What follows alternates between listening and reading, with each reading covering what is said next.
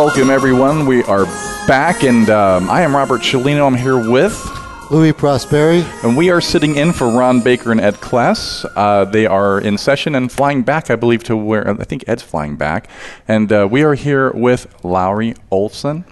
And Lowry is a inspirational songwriter and keynote speaker. That's Welcome right. to the show. Thanks, Robert. Good to be here.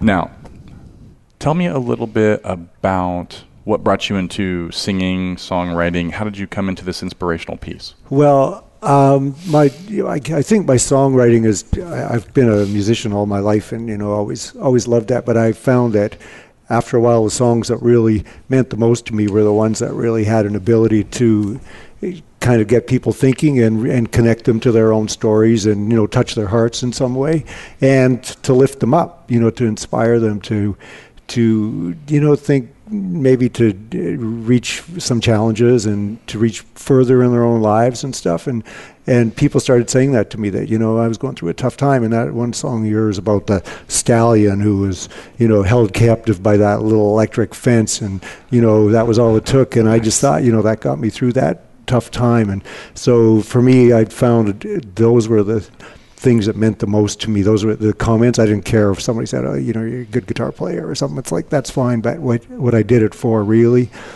what really fed me was making a difference in people's lives. Very nice. And tell us a little bit about, if not you, then who? How did that come to you? Well, it's something that I developed over a couple of years, actually, and it's stories. There's a bunch of stories that are all kind of related to that theme of challenging ourselves to grow and to become more than, who do you think you are, kind of, to answer that question in a positive way. And then I weave in some songs and that are, loosely related to that theme, and sometimes very specifically related to that. So, and there's quite a variety in the type of songs that they are. So it's just kind of a little journey that I take people on that I hope is something that will connect them to their own stories and to their own kind of dreams, in some way. Well, that sounds fantastic. Actually, how did you meet Diane? How was the experience of meeting Diane Mueller from the chair of IPBC? How? Do you know actually how I met Diane? No, I'm you have no idea. Oh, this no is idea funny. At all. Well, this is serendipity, and she's standing right behind me with a big grin on her face, because this is probably one of the most odd ways that I have ever ended up doing a keynote for an organization. We're actually neighbors. And we have every year on our street, we kind of live in a dead-end street in a little town on the ocean. Right. And every year we have a block party.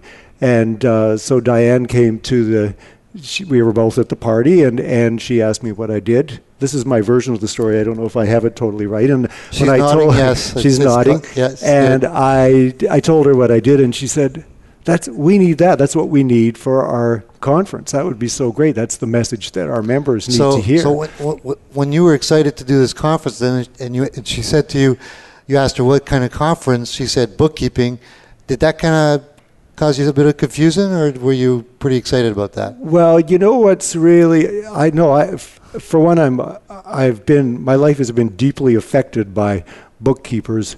In a very positive way. So I'm a bit odd that way, because I'm a pretty big fan of my bookkeeper. Has just been amazing to me, and she's just lightened the load and taking care of this stuff that I'm terrible at for such a long time. But also as a musician, what I really related to is for you guys is that you're having to reinvent yourselves now as the technology changes.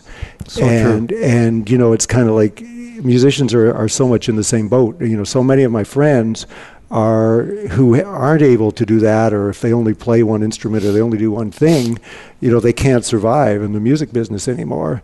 And the people that are doing well and flourishing are the people who are can do a few things, who can produce and can play a bunch of instruments, and who are willing to grow and to expand into new areas and see those opportunities.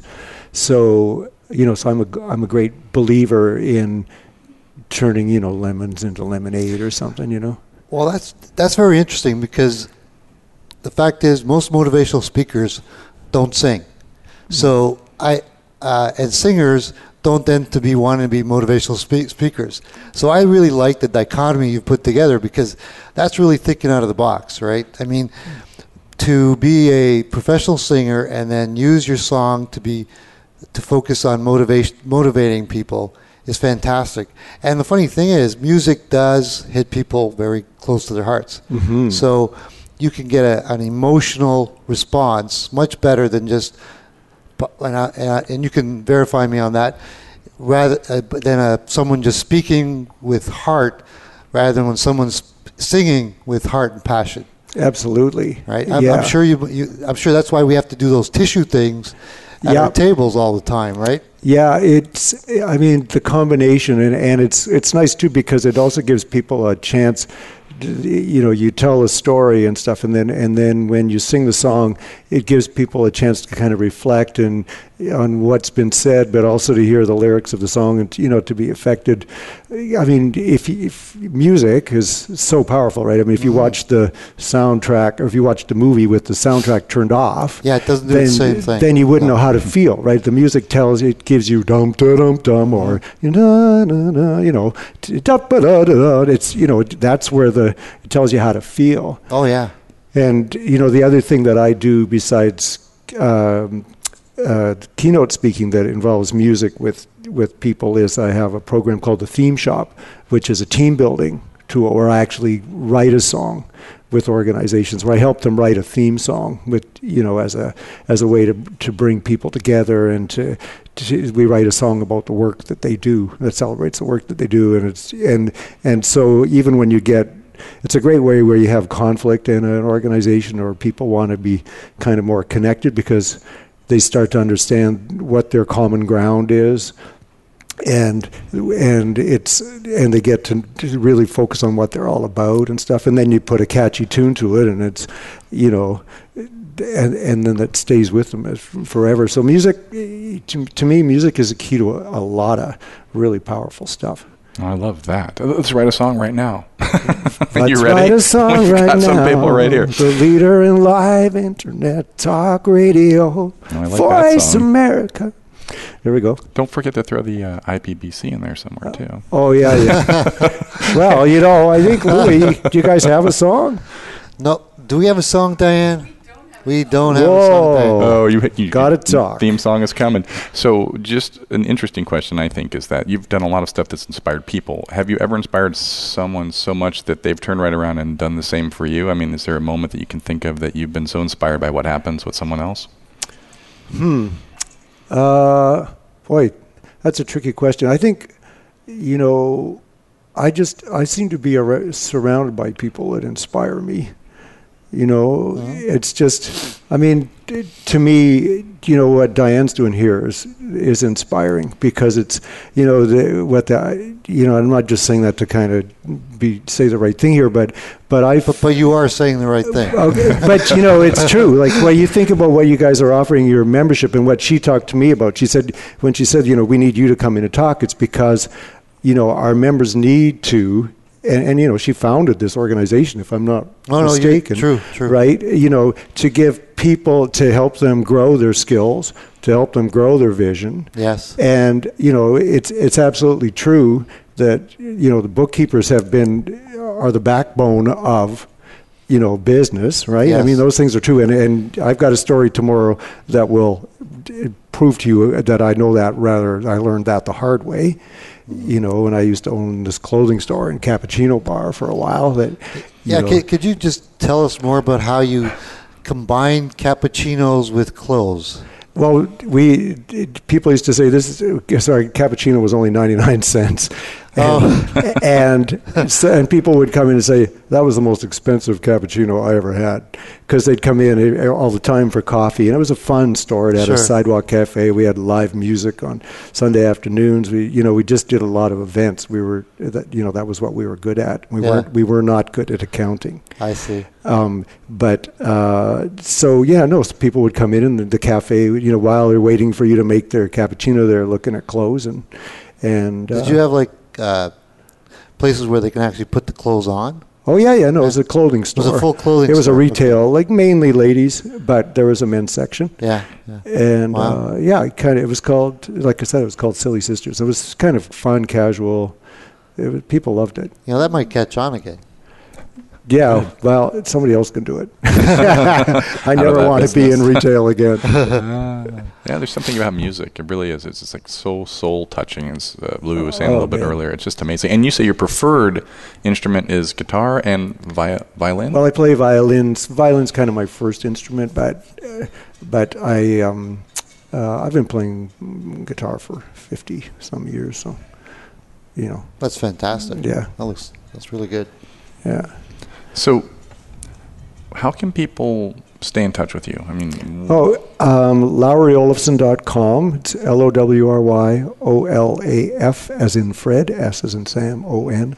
LowryOlafson.com, and I've got 9 albums, so people can buy my music, and I've got a bunch of music videos, some cool ones. In fact, my buddy Ben Gedlow who's been my main videographer all these years, is with me, and he's going to video this tomorrow. So fantastic. Very nice. And where's it all? Is it all available? Amazon? I mean, iTunes and CD Baby is where it's hosted. Sure. But you can get the songs anywhere.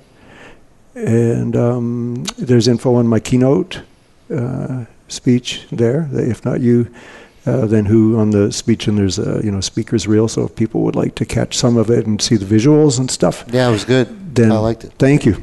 Yeah.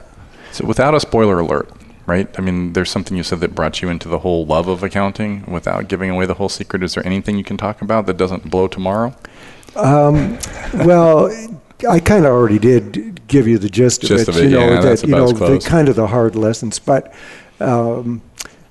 it's. I don't think there's too many secrets and surprises. It's really more in the way it's all kind of woven together. It makes sense. So but I think it's. I guess the point for me is that there's a level of heroism in bookkeeping and accounting, and really whatever you do, I think the important thing is to recognize what you're really doing. Lowry, calling us heroes makes us feel really good. I got to tell you. Yeah, we should have that. We should have that on our site.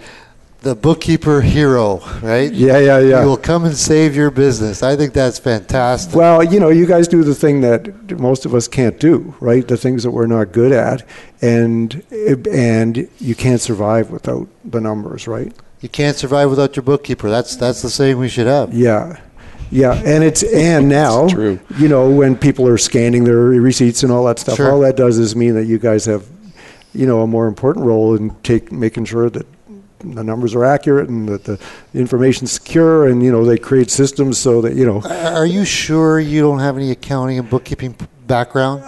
You know what Because you said, sound like exactly what we preach. Yeah. I'm telling you.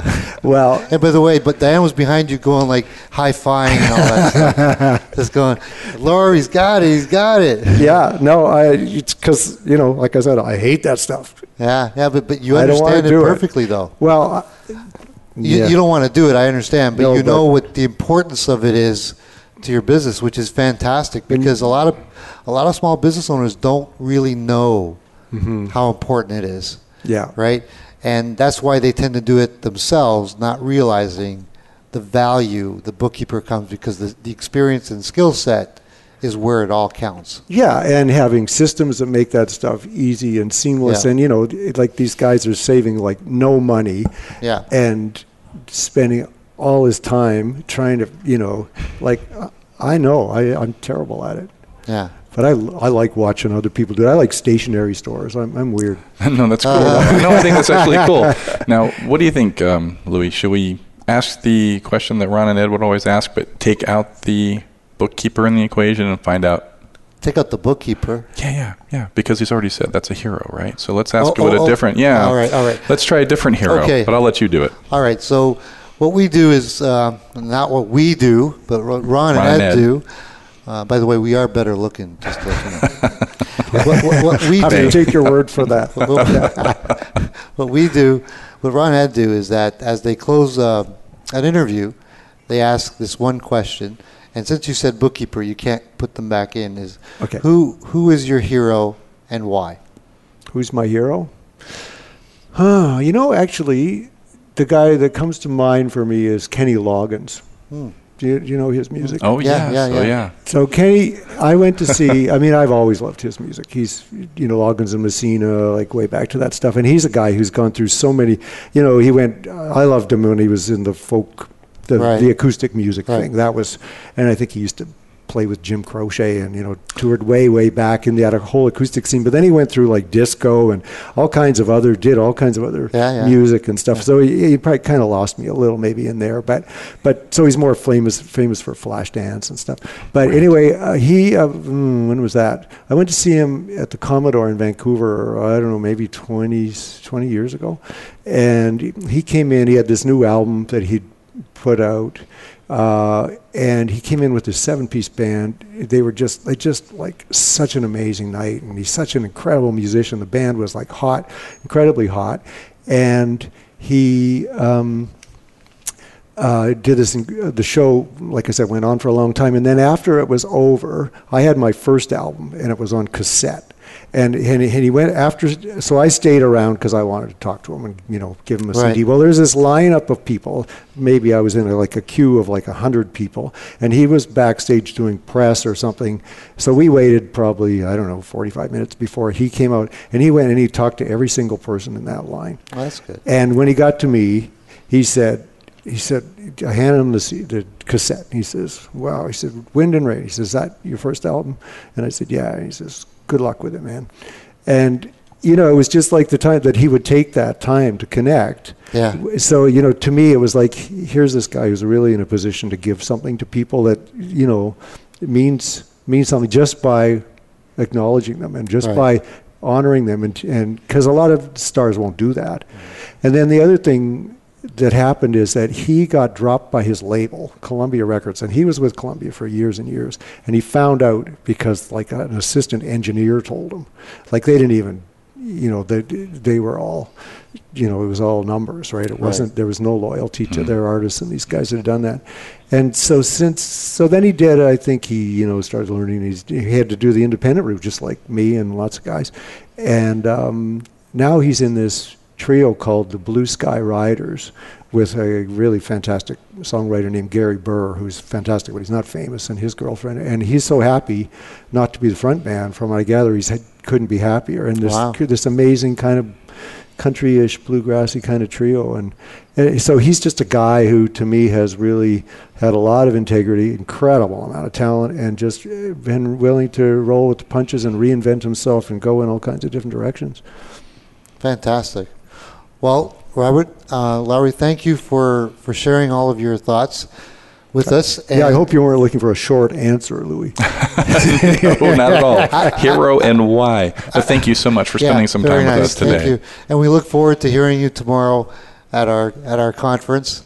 And we did stock up on the tissues. Okay. So we're ready to go. Okay, well, you see, they'll be hardened to me, right? They'll say, no, I'm not going to cry. Thank you very much. Thanks so much, Robert. Take care. Thank you. Guys.